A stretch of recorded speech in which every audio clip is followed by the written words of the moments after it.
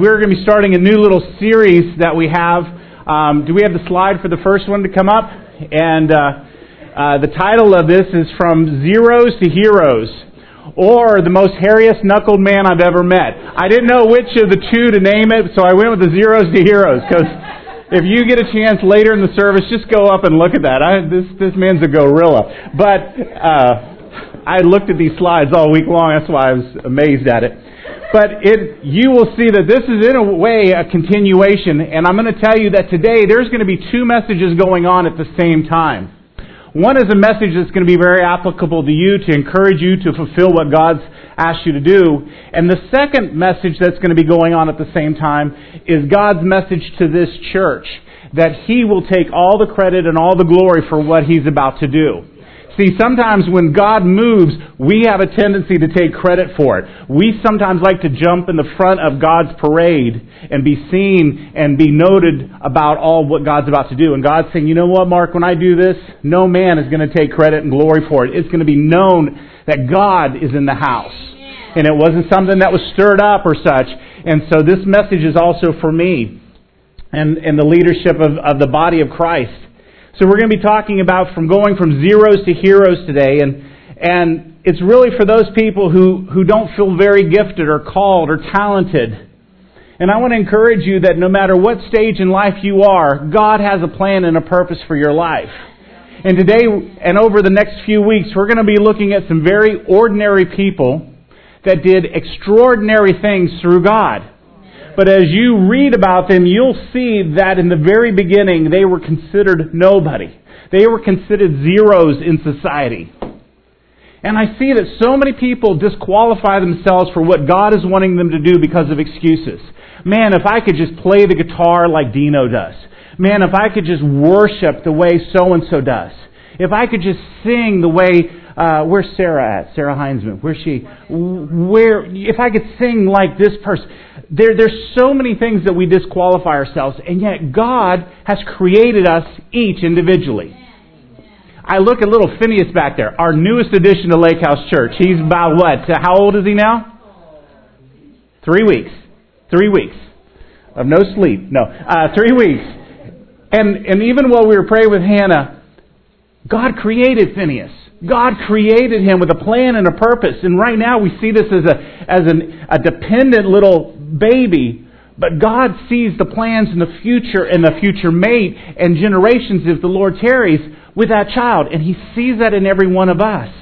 So we're going to be looking at people that have had an appearance of really not having a call on their life and seeing what God has done in their lives. Now, today we're going to be talking about Gideon. And if you've stayed in a hotel or motel in the last probably 30 years, there has been a Bible placed in the nightstands by the Gideons. Now I want you to know, before that group of individuals started putting Bibles in all the hotel rooms, there was a gentleman back in biblical times in the book of Judges named Gideon. And we're going to be visiting in Judges chapter 6. So if you have your Bibles, we're going to go take a look at what Gideon has to say. It's interesting because I've always liked Gideon. Gideon started off rough, but Gideon, what the Lord says to him, and I'll just read this to you, and then I'm going to stop. But first, before we go right to the Scripture, I want to give you a little background on the history of Israel at this time. So right before where we're about to start reading, this is kind of the situation. Joshua leads the children of Israel into their promised land. And as long as Joshua is alive and his generation, the children of Israel followed the ways of the Lord. And then something happened with that second generation. They started becoming spiritually lazy. They started intermingling with some other tribes. They started worshiping Baal. They became very lax.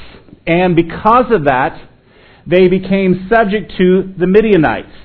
And what we're reading when we start here is that for the last 7 years, every time the crop and harvest season would come in, the Midianites would come in, the Bible said, like a locust, and would destroy everything to keep the children of Israel in bondage. Man, there is so much going on supernaturally in this story because so many people in the body of Christ today are trying to do what God's called them to do, and spiritually they're getting absorbed because of the locust. And we're going to be talking about why the Midianites were in a position to do this to the children of Israel. But throughout Judges, the book of Judges, we see a cycle of God moving with the children of Israel. First, God would bless them. Then there would become spiritual laziness. Then there was idolatry. Then there was suffering. Then there was crying. And then God would send another judge to bring revival back to the land. So this is what we've been seeing all up to this point, and now it's Gideon's time. And so Gideon is one of the people that God is raising up to lead the children of Israel. And Israel's been sinning. Midianites have been attacking. And what we're taking on right here in Judges chapter 6, verses 11, we're going to read all the way through verse 40 because I want you to hear the whole story. So let's go into this now. This is what the Word of God says in that passage. Now the angel of the Lord came and sat under Terebeth at Ophrah, which belonged to Joash the Abiezrite. And while his son Gideon was beating out wheat in the winepress to hide it from the Midianites, and an angel of the Lord appeared to him and said, "The Lord is with you, O mighty man of valor." And Gideon said to him, "Please, sir, if the Lord is with us, then why has all this happened to us? And where are all his wonderful deeds that our fathers recounted to us, saying, 'Did not the Lord bring us up from Egypt?' But now the Lord has forsaken us and given us into the land of Midian." And the Lord turned to him and said, "Go in this might of yours and save Israel from the hand of Midian. Do I not send you?" And he said, "Please, Lord, how can I save Israel? Behold, my clan is the weakest in Manasseh, and I am the least in my father's house." And the Lord said to him, "But I will be with you, and you shall strike the Midianites as one man." That's very powerful. I want you to see this. He's going to strike an entire nation as one man. And he said unto him, "If now I have found favor in your eyes, then show me a sign that it is you who speak with me." Verse 18, "Please do not depart from me until I come to you and bring out my present and set it before you." And he said, "I will stay till you return." So Gideon went into his house and prepared a young goat and unleavened cakes and an ephah of flour. The meat he put in a basket, and the broth he put in a pot, and he brought them to him under the terebinth and presented him. And the angel of God said to him, "Take the meat and the unleavened cakes, and put them on this rock, and pour the broth over them." And he did so. Verse 21, "Then the angel of the Lord reached out the tip of his staff that was in his hand, and touched the meat and the unleavened cakes, and fire sprang up from the rock and consumed the meat and the unleavened cakes, and the angel of the Lord vanished from his sight." Then Gideon perceived that he was an angel of the Lord, and Gideon said, "Alas, O Lord, for now I have seen an angel of the Lord face to face." But the Lord said to him, "Peace to you, do not fear, you shall not die." Then Gideon built a fire there to the Lord and called it, "The Lord is Peace." And to this day it still stands at Ophrah, which belongs to the Abiezrites. Verse 25, "That night the Lord said to him, Take your father's bull, and the second bull 7 years old, and pull down the altar of Baal that your father has, and cut down the Asherah that it is beside it, and built an altar to the Lord your God on the top of the stronghold here, with stones laid in due order. Then take the second bull and offer it as a burnt offering with the wood of the Asherah that you shall cut down." So Gideon took 10 of his servants and did so as the Lord had told him. But because he was too afraid of his family and the men of the town to do it by day, he did it by night. Remember, this is our mighty man of valor. I'm going to tell you, okay. When the men of the town arose early in the morning, behold, the altar of Baal was broken down, and the Asherah beside it was cut down. And the second bull was offered on the altar that had been built. Verse 29, "And they said to one another, Who has done this? And after they had searched and inquired, they said, Gideon, the son of Joash, has done this thing. Then the men of the town came to Joash, Bring out your son, that he may die, for he has broken down the altar of Baal and cut down the Asherah beside it. But Joash said to all who stood against him, Will you contend for Baal, or will you save him? Whoever contends for him shall be put to death by morning. If he is a god, let him contend for himself, because his altar has been broken down.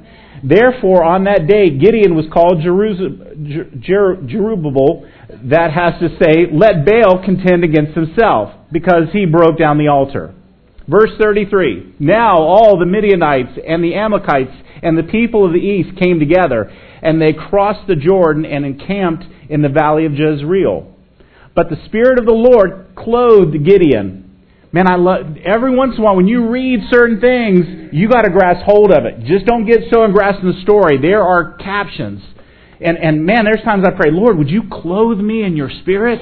And it says, and the Spirit of the Lord clothed Gideon, and he sounded the trumpet, and the Abzerites were called out to follow him. And he sent messengers throughout Manasseh, and all that were called to follow him. And he sent messengers to Asher, Zebulun, and Naphtali, and they went up to meet him. Then Gideon said to God, if you will save Israel by my hands, as you have said, behold, I am laying a fleece of wool on the threshing floor. If there is dew on the fleece alone, and it is dry on the ground, then I shall know that you will save Israel by my hand, as you have said. Verse 38. And it was so, when he arose early the next morning and squeezed the fleece, he wrung enough dew from the fleece to fill a bowl with water. Then Gideon said to God, let not your anger burn against me, but let me speak once more. Please let me test just once more with the fleece. Please let it be dry on the fleece only, and on the ground let there be dew. And God did so that night, and it was dry on the fleece only, and all the ground there was dew.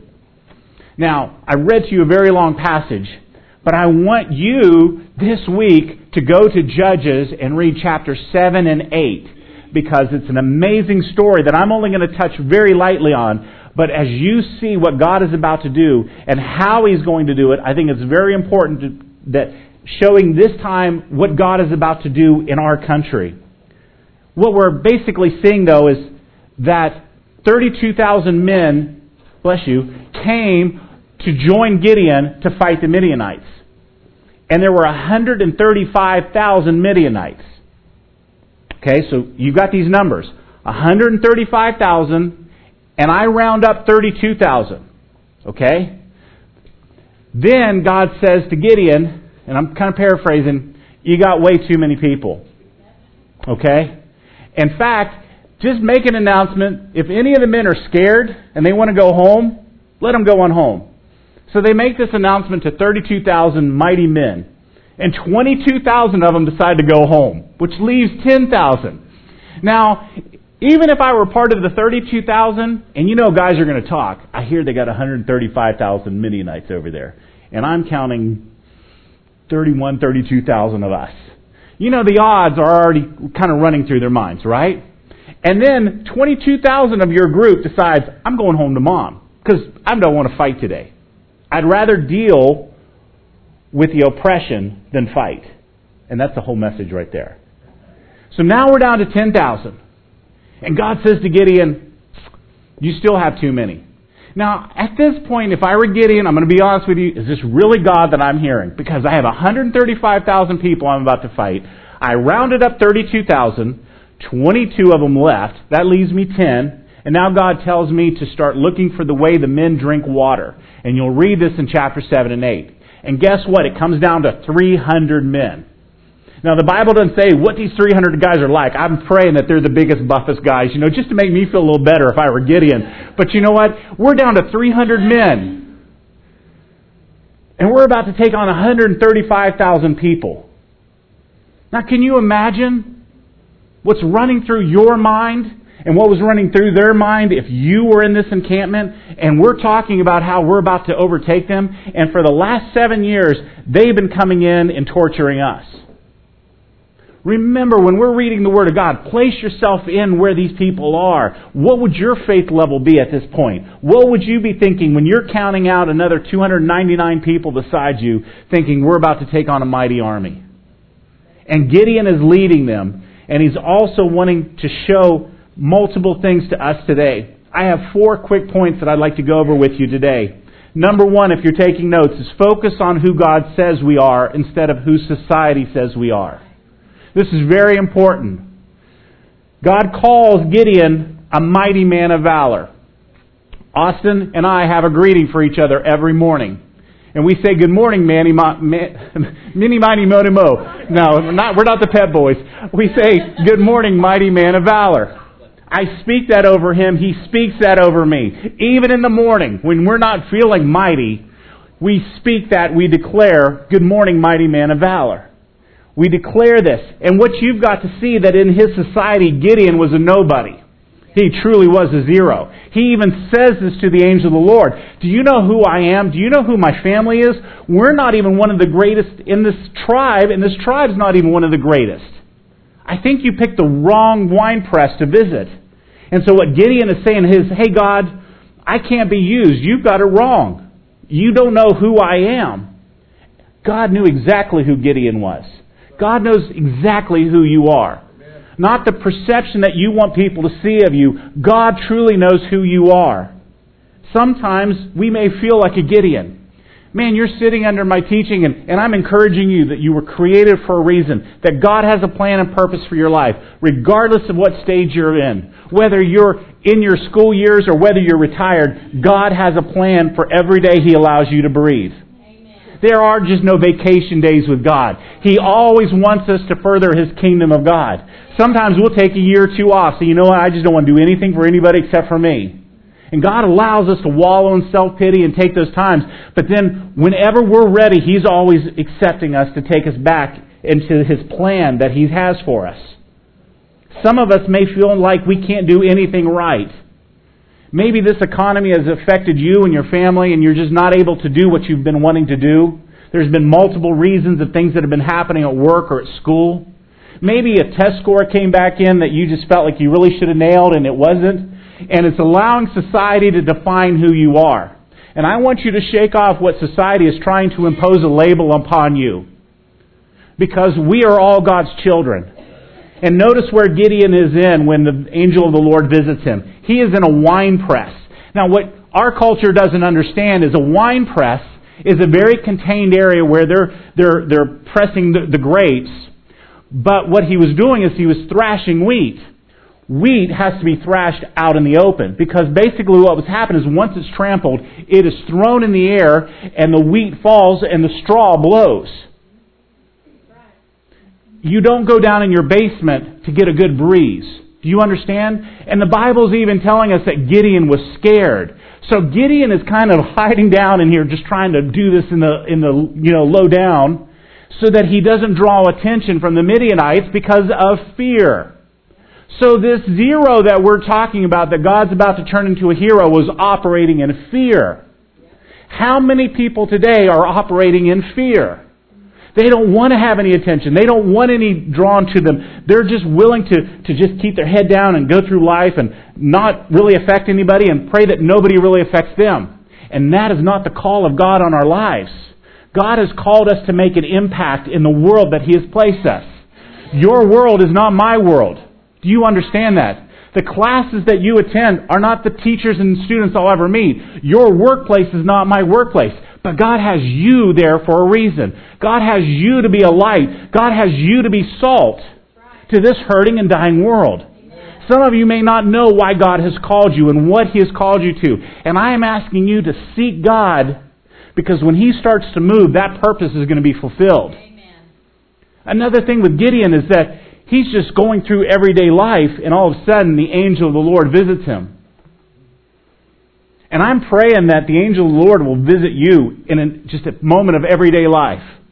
And all of a sudden, something with passion is going to start stirring up inside of you. And it's amazing what happens when the angel starts talking to Gideon. Some of us may feel like we don't have much to offer God. We need to stop focusing on people and what they say about us and focus on what God says about us. You see, God not only knows who you are, the important thing is He knows who He is. Do you understand that? God is not dependent upon you to do anything. God allows you to be a part of His plan. See, sometimes we get so self-focused that we think a move of God is all about ourselves, or our call or our ministry is all about us, or the amount of people that we impact. And it's God moving through us. And that's why Paul said, I must decrease so He can increase.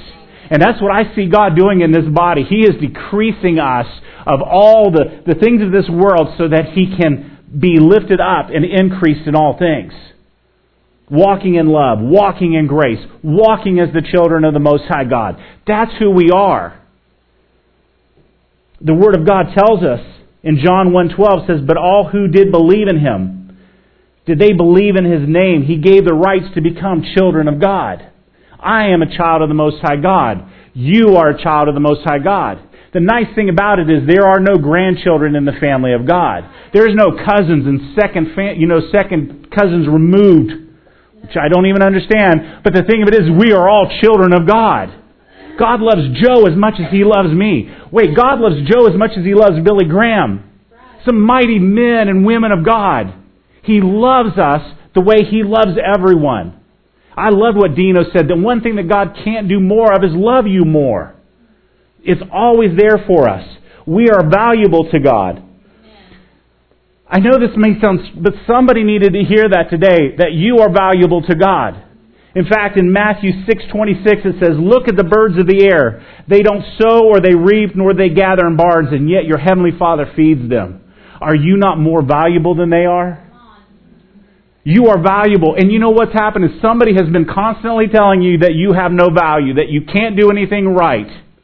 And they point out everything that you do wrong. Yes, life is full of mistakes, but God is always there to turn our mistakes into promises. Amen. So it's important that we focus on who God says we are and not what society says we are. You need to shake off any labels in your life. You need to shake off any hindrances in your generation. You need to shake that off. Just because it's happened generation after generation doesn't have to happen to you. Because I'm going to tell you the blood of Jesus will break any generational curse. Right, John? Come on, man. I need some amens on that corner over there. I got him over here, so come on. It's important that we focus. God is not dependent upon us to accomplish. He has chosen us. He's chosen ordinary people to do extraordinary things. Listen to what Paul wrote in Corinthians. If you have your Bibles, 1 Corinthians chapter 1, verses 26 through 30. It says, for consider your calling, brothers. Not many of you were wise according to worldly standards. That's a very polite way of... Never mind, some of y'all didn't get that. Okay.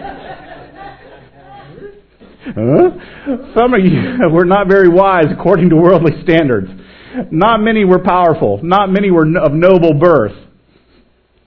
But God chose what is foolish in this world to shame the wise. God chose what is weak in the world to shame the strong. God chose what is low and despised in this world, even things that are not, to bring to nothing things that are, so that no human might be able to boast in the presence of God. And because of Him, you are in Christ Jesus, who became to us wisdom from God, righteousness and sanctification and redemption. That's what Jesus Christ did on the cross for our lives. He became our righteousness. He became our sanctification. He became our Redeemer, our Savior, our Lord. That's who the Bible says you are right there. Not what the world is focusing on you. Not what the world is saying about you. Gideon can't boast about anything. But Gideon was able to boast what God did through him. Amen. And that's what the message is to me, because I told you I'm going to be preaching 2 messages. God is preparing to do something mighty, and it's going to be to where none of us can take credit and glory for it. Because it's going to be so big, so supernatural what He's about to do, that there is no way that humans can take credit for this. There will be no way that we'll be able to explain and define the things that God has done of what He's about to do, if we will just humble ourselves. My second point is that we also need to realize that God is faithful even when we are faithless. You know, in Judges 6:17, what I just read, and he said, if now I have found favor in your eyes, then show me a sign that it is you who speaks to me. You know what this is telling me? That Gideon had very weak faith. First, Gideon is hiding kind of like in an basement so he doesn't get killed or it's not robbed. And an angel of the Lord talks to him and tells him all these great and mighty things. And Gideon says, can I have a sign? Do you have a business card? Do you have video? Do you have a website that I could visit? Because it would be so much easier for me to believe you if I could just see something. I mean, I'm having this interaction with you, but you know who I am. I mean, you met my dad. I mean, are you sure I'm the deliverer for Israel? Have you seen how mean those Midianites are? And how big? How many of us are telling God how big our problems are when we should be telling our problems how big our God is? So Gideon's saying, could you give me a sign, God? How many of us, when He's saying, I want you to do this, we're saying, could you give me a sign? You know what's amazing is this. When you read this passage, Gideon was not confused about what God wanted him to do. Gideon was scared about doing it. Wow, I got quiet on that one. The point being is, though, some people know what God wants you to do, but they're not doing it because they're scared. But I'm encouraging you today that even when you don't have faith, God is still faithful. It is not dependent upon you alone. God is with you. It's amazing what we can see when we start spending time in the Word of God. Judges that we just read, verses 36 and 37, then Gideon said to God, if you will save Israel by my hand, as you have said, behold, I'm laying a fleece of wool on the threshing floor. If there is dew on the fleece alone, and it is dry on the ground, then I shall know that you will save Israel by my hand, as you have said. And then he asked for a second sign. Well, maybe that was just kind of freakish. That what I asked God to do, so I want a second sign. This time I want the ground wet and this piece of wool dry. Now that ought to stump God. How many of us do those same things to God, though? Well, God, if President Obama will give an announcement today saying that I'm to go in the ministry, then I'll go in the ministry. I'll tell you what, if God wants you in the ministry, President Obama will go on TV. There is nothing too difficult for God. But what He's looking for is people who will walk in faith and not have to have signs the entire time. When you have people surrounding you, encouraging you and praying for you, they will be your encouragement to step forward. I've always encouraged my children that if it's going to benefit others, then God's in it. Okay?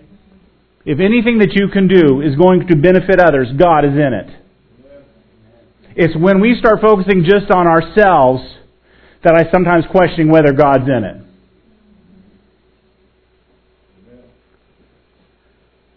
I want to encourage you that God has given you a mustard seed of faith.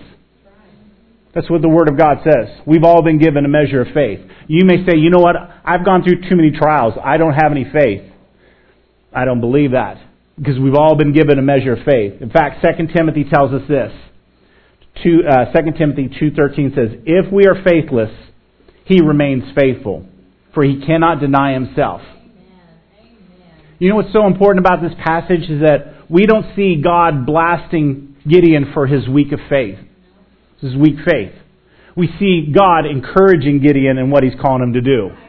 You see, that's the message that the world doesn't get. They see God as someone who is ready to strike them for what they've done instead of seeing a God who's willing to encourage them. I'm about to say something smart here, okay?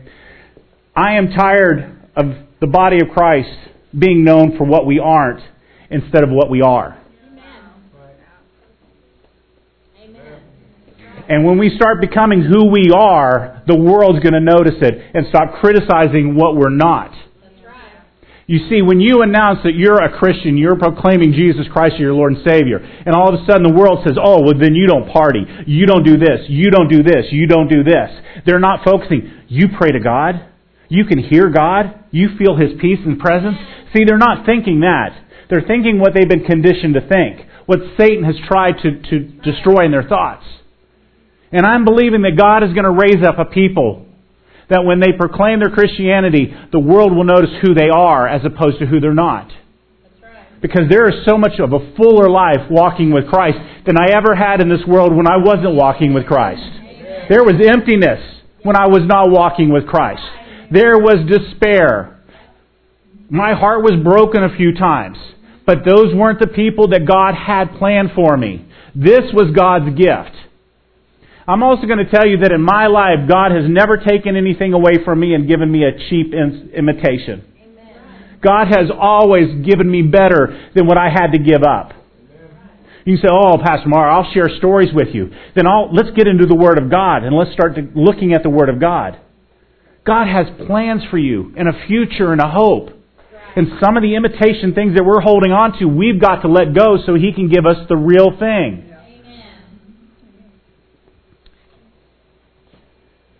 My third point is that we need to expect to be challenged privately before we can be used publicly.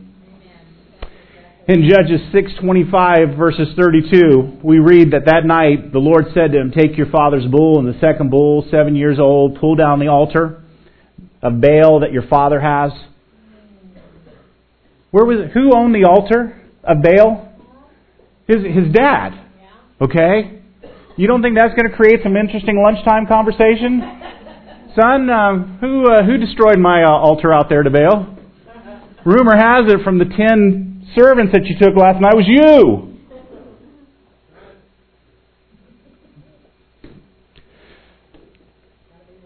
Verse 26, and he built an altar to the Lord on top of the stronghold there, with stones laid in due order, and then to take the second bull and offer it as a burnt offering with the wood of the Asherah that you cut down. God wanted to grow Gideon's faith, but sometimes He does that through making us use the faith He's given us. He is always going to start in smaller ways. I'm going to tell you. Man, sometimes we want to launch out on the big scene and we want to do everything big and grandiose. We're in Texas. Everything's big in Texas. Right? But sometimes God's calling you to the small things. Even just during meet and greet, I got to share, you never despise small beginnings. Because God is in that. Oh, but I want to do this and I want to do that. Great. And I want you to do it too. But God's timing is as important as His calling. And make sure that you're stepping in line with God. So the first thing that God asked Gideon to do was not go against the Midianites, but He's saying, you know what? Tear down that trash that's in your father's house. And burn an altar. And let the city know that things are changing now. And maybe some of us have to burn some of the trash out of our lives. Maybe our friends need to see that things are changing. Oh, you mean you want me to be a witness at school? Yes, I want you to be a witness at school. You mean you want me to do something in my workplace? Yes, I want you to do something in the workplace. Maybe start having a Bible study during your lunch hour. Maybe there's coworkers that need that. The point being is, we'll start small before God leads us to big. In the New Testament, Paul tells us this in 1 Timothy 3:1. It says, this saying is trustworthy. If anyone aspires to the office of an overseer, he desires a noble task. And if you read through that whole passage, it's talking about men who are wanting to be elders in the church and wanting to have a position. And if you read through all of this, then the qualifications are, if you want to be an elder, then make sure your home is in order. If you want the limelight, then let's make sure that your marriage is strong and that your kids love you. And I'm wondering today, how many of our great spiritual giants that are on TV, are their homes in order? And do their children love them? And do they love God? I'm not judging them, but what I'm saying is sometimes we bypass some of the steps of God because of opportunity. And God's saying, I want you to make sure everything's in order. Because when the winds blow, you're going to need something strong to stand upon. And I'll tell you what, if your marriage is not strong, ministry is hard. I'm not trying to scare you, but I'm telling you, it is hard. And man, there are so many times that God will give Kristen a word of encouragement or vice versa. And man, I'll tell you, it's true. That there are times, last night, Kristen came into the bedroom and she said, I want you to read some notes from your previous sermon. And it was exactly what I needed to hear. It got me completely off the mindset that I was and started focusing on what God has said. So it's important that God is going to start challenging us. If we're going to start doing greater things, there's going to be some challenging in our lives. I'm not talking about the big gifts, or the big sins. I'm hoping if I ask for a show of hands, has anybody killed anybody this week? There would be no show of hands on this. Has anybody robbed a liquor store? I'm praying that no one's raising their hand. But if I said, you know what? How many people lied this week? How many people lied a lot this week? How many people had lust? How many people looked at something that they shouldn't have been looking at? How many people went to a website that you know was wrong and would destroy your marriage, but you went anyways? How many of you watched a movie that you knew was going to destroy your spirit? When the word chainsaw is in it, that doesn't mean it's a wood movie, okay? There is going to be bloodshed in it. And it's going to give you nightmares. Oh, but it's so good. What? The poetry in it? No, it's the gore. But we love that. We want that. And God's saying, you know what? Get all that junk out of your life. We have set a standard in our home. And we know that before a movie comes out, when it comes out, we check it out online. And if these words are being said, if this is happening, we don't go to it. And sometimes it's a movie we really want to see. But we've had to set a standard in our life. And we've said we're not allowing that into our home. God is wanting to get some of the junk out of our lives before He fills us more with His good. God's going to challenge our private life before He uses us in a public life. Are you going to do what God says, or are you going to do the things that you feel like doing? See, that's a big choice that we all have to make. Do I feel like doing this? There's going to be times when God's asking you to do something you don't feel like it. And that's when you really got to get into prayer and say, God, do I get to do this? And a peace will come into your life. A peace will come in when we have to make major decisions. Here's some free marital advice. Never make a decision if you're not in unity. It may mean you're not getting your way, but God's protecting you. If you don't have a spouse, find some people that can be that accountability to you. Pray with you before you make major decisions. There's going to be times when we don't feel like being obedient. My last point is that we have to act in the obedience that comes from faith instead of worrying about the odds of success. Paul was a very interesting character to me. And Paul tells us that he was given an apostleship to call people from among the Gentiles to an obedience that comes from faith. In fact, Romans 1:5 says, through whom we have received grace and apostleship to bring about the obedience of faith for the sake of His name among all nations. It's interesting, Paul did not have the internet. Paul didn't have a cell phone. Paul didn't have a megaphone. Paul didn't have AV. Paul never used PowerPoint. And yet God called Paul to reach the nations. I want you to put yourself in Paul's position. First, you got to understand that Gentiles, that's us, most of us, non-Jewish, were not considered really worthy to the Jewish. And Paul's being called to that. That's like you coming and saying, Mark, I'm called to have a homeless ministry. And I'm going to have a church that's going to have 1,000 homeless people. And we'd be like, really? That's interesting. Yeah, I'm going to call them in from all over the world, and we're going to have this homeless church, and we're going to just minister to their needs, and we're going to clean them up and teach them and love on them and hug on them. You see, all of a sudden the thoughts that you're having about that are what Paul was probably having when he announced, I'm going to go preach to the Gentiles. And how are you going to do this? Well, I'm going to write some letters, and I'm going to encourage people. And I'm going to be a people person. You talk about campaigning, Sherry. Paul was a campaigner. Because everything he was doing was pushing a purpose. You understand that. Getting back to the story, I told you at the beginning of this passage that there were 135,000 Midianites. And 32,000. And then God tells them to whittle it down to 300 people. These odds don't seem like they're very good odds. But what happens is He calls us to obey Him. And success comes from obedience. You understand that? Success will always come from obedience. You may think, how is volunteering at the church going to bring my ministry? How is stacking chairs after this service going to do anything for my workplace or my school? It's that you're being obedient in the small things. the things that aren't even gaining great attention. When Nathaniel's here on Saturday setting up, there's no one clapping and cheering him on. Do you understand? A lot of the ministry that takes place here is underground, and it just happens. You just happen to show up and your coffee's ready and the water's there and the chairs are set up and the sound system and the songs just happen to flow. All of that takes preparation. But all of that took obedience to following a call of God. So it's important that we understand that our first steps of obedience, no matter what God is calling you to, you may feel like you're taking on 135,000 people in your workplace. You may feel like there's 135,000 people at Arlington High and you're the only Christian. You may feel that college campus, you are the only one who seeks God.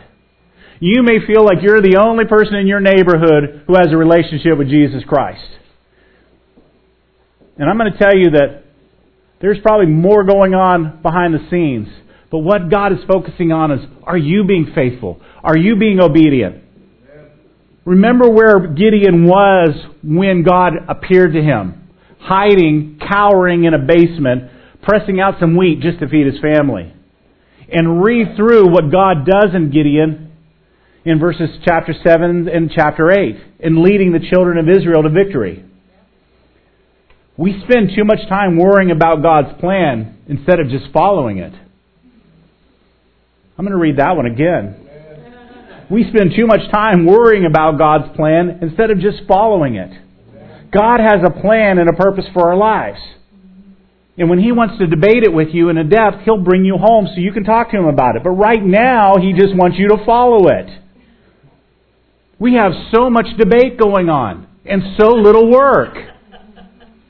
Austin and I got to mow the yard the other day. You see how I use the word get to, okay? He didn't have to. He gets to. Okay? Now, we could have sat and talked all about the ramifications of mowing the yard. Father, how much gasoline do you think I should put in the mower? And do you want me to go diagonally or straight up and down or just a zigzag pattern across the yard? By the way, would you like me to collect the leaves or just let the grass blow? Would you like this or this and this? And you know, all I'm saying is just mow the yard. You know, because when you walk out the mailbox and the weeds are up here, you just want the yard mowed. I don't care if it's zigzag, horizontal, vertical, whatever the case may be, just mow the yard. And sometimes God's saying, Rob, just mow the yard. Then I'll say, well, God, do you want me to do this, do this? He's just saying, there's got to be somebody, Randy, God says mow the yard. The eyes of the pastor going to and fro across, and I'm thinking, nope. Maybe you guys don't understand this yard mowing analogy. But there's a thing called grass out there, and when you water it, it grows, and then...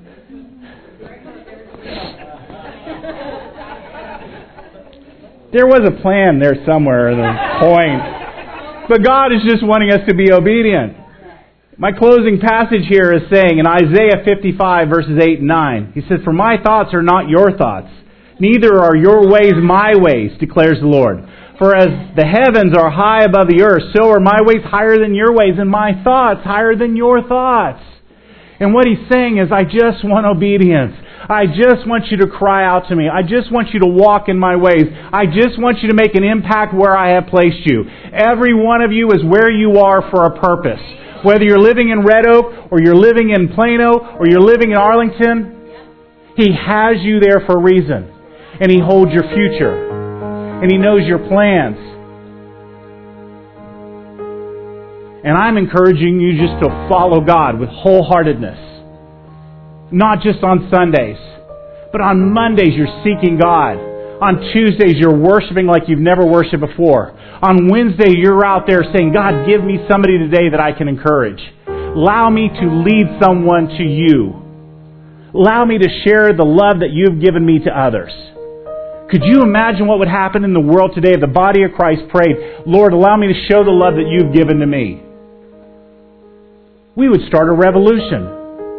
We truly would. Businesses would be changed. Relationships would be healed. Restoration would come. But it's all about us taking that first step and getting out of the hiding of the basement and realizing that God has a plan and a purpose for your life. You've got to shake off labels that people have labeled you with. Shake it off. That is not who you are. You are what God says you are. And the Word of God says, greater is He that's in me than he that's in this world. The Word of God says that I can do all things through Christ who gives me strength.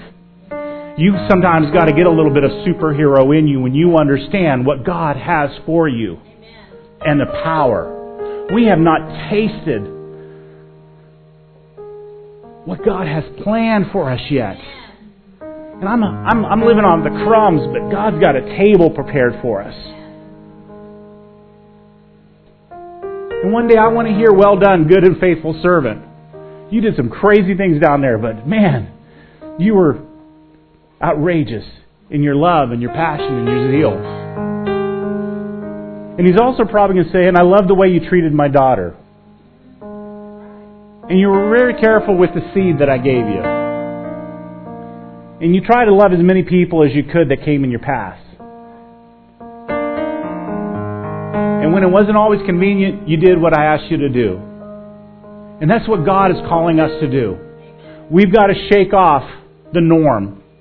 And we've got to step into the extraordinary. We've got to start loving people like we have never loved before. We've got to stop judging people the way that we're so used to doing. We've got to get sin out of our lives. Because God has so much more for us. I feel it in my bones. We have had more spiritual attacks since we've started declaring it. And you know what? That's encouraging to me because right before breakthrough, you have to fight your way through it. Man, I wish that every good gift just came and was Federal Express. I knew it was going to be there by 10:30 tomorrow and I could just stand at the door and wait for it. But I've had to fight. And I've had to fight for breakthrough. I've had to fight for breakthrough this week. And I know that God has something great for us. But we're all going to have to start spending more time on our knees. We're going to have to seeking God like we've never done before. Start reading about Azusa Street. Azusa Street was a storefront on the West Coast. Not a great thing that was happening. Not a mega church. Not a TV ministry. And God moved. God moved. And I have that kind of faith that God is about to move. And it may not be about us, but I want us to be in it. All of this has to start with a very simple thing, though, a relationship with Jesus Christ. There may have been one thing in this message today that you related to. And you'd say, you know what? Right now, if I had to rank my life, I'd rank myself as a 0. I haven't done anything great and mighty for God. I've never led people to Christ. I've never shared my testimony. I've never given anybody the story of how God healed my life. I've never told another couple how He restored our marriage. I've never done anything without expecting a reward.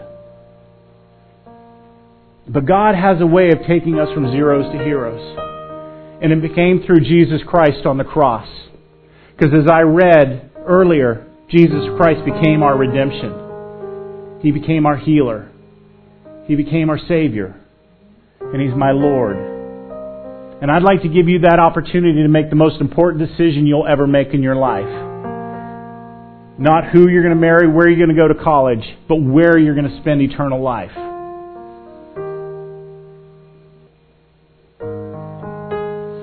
God is moving. Or sometimes God just tells me to be quiet so that you can hear Him. I'd like for all heads to be bowed and all eyes to be closed. And I know that some of you have said this prayer so many times that you probably can say it. Maybe God's preparing you to lead it for somebody else. But if there is anything in our lives that's hindering God from moving, if there's one of those hidden sins, if there's a idolatry, Baal thing in our house that we need to get rid of, while we're praying this, I'm going to pray that the Holy Spirit would reveal this to you. You've got to get rid of this. You've got to get rid of this addiction. Because as you're addicted to it, you're not addicted to God. And there is no other gods before Him. Our God is a jealous God. He wants all of us, not some of us, not part-time Christians. Would you repeat with me? Dear Heavenly Father, I know that I'm a sinner, and I need your forgiveness. I believe that Jesus died on the cross for my sins and rose from the grave to give me life. Please forgive me. Change my life. Fill me with the Holy Spirit. I now confess Jesus Christ as my Savior, and I am saved. Amen. Now, if you said that, you're now part of the family of God. And God's about to do some great and mighty things within His family. And I'm believing it's going to start very, very soon. I'm excited and I'm scared. I'm being honest with you. Because what God's been just speaking to me, something big is about to happen. And He's been asking me to prepare and prepare and prepare. Getting the house ready. See, I'm raised in Florida, and when a hurricane came, you got ready. You prepared. And I'm not saying that God's move is going to be a hurricane of destruction. It's going to be a blowing force of power. And you got to get ready. And I'm also excited for our country that change is coming. So if you could stand, I'd like to speak a blessing over you as we dismiss.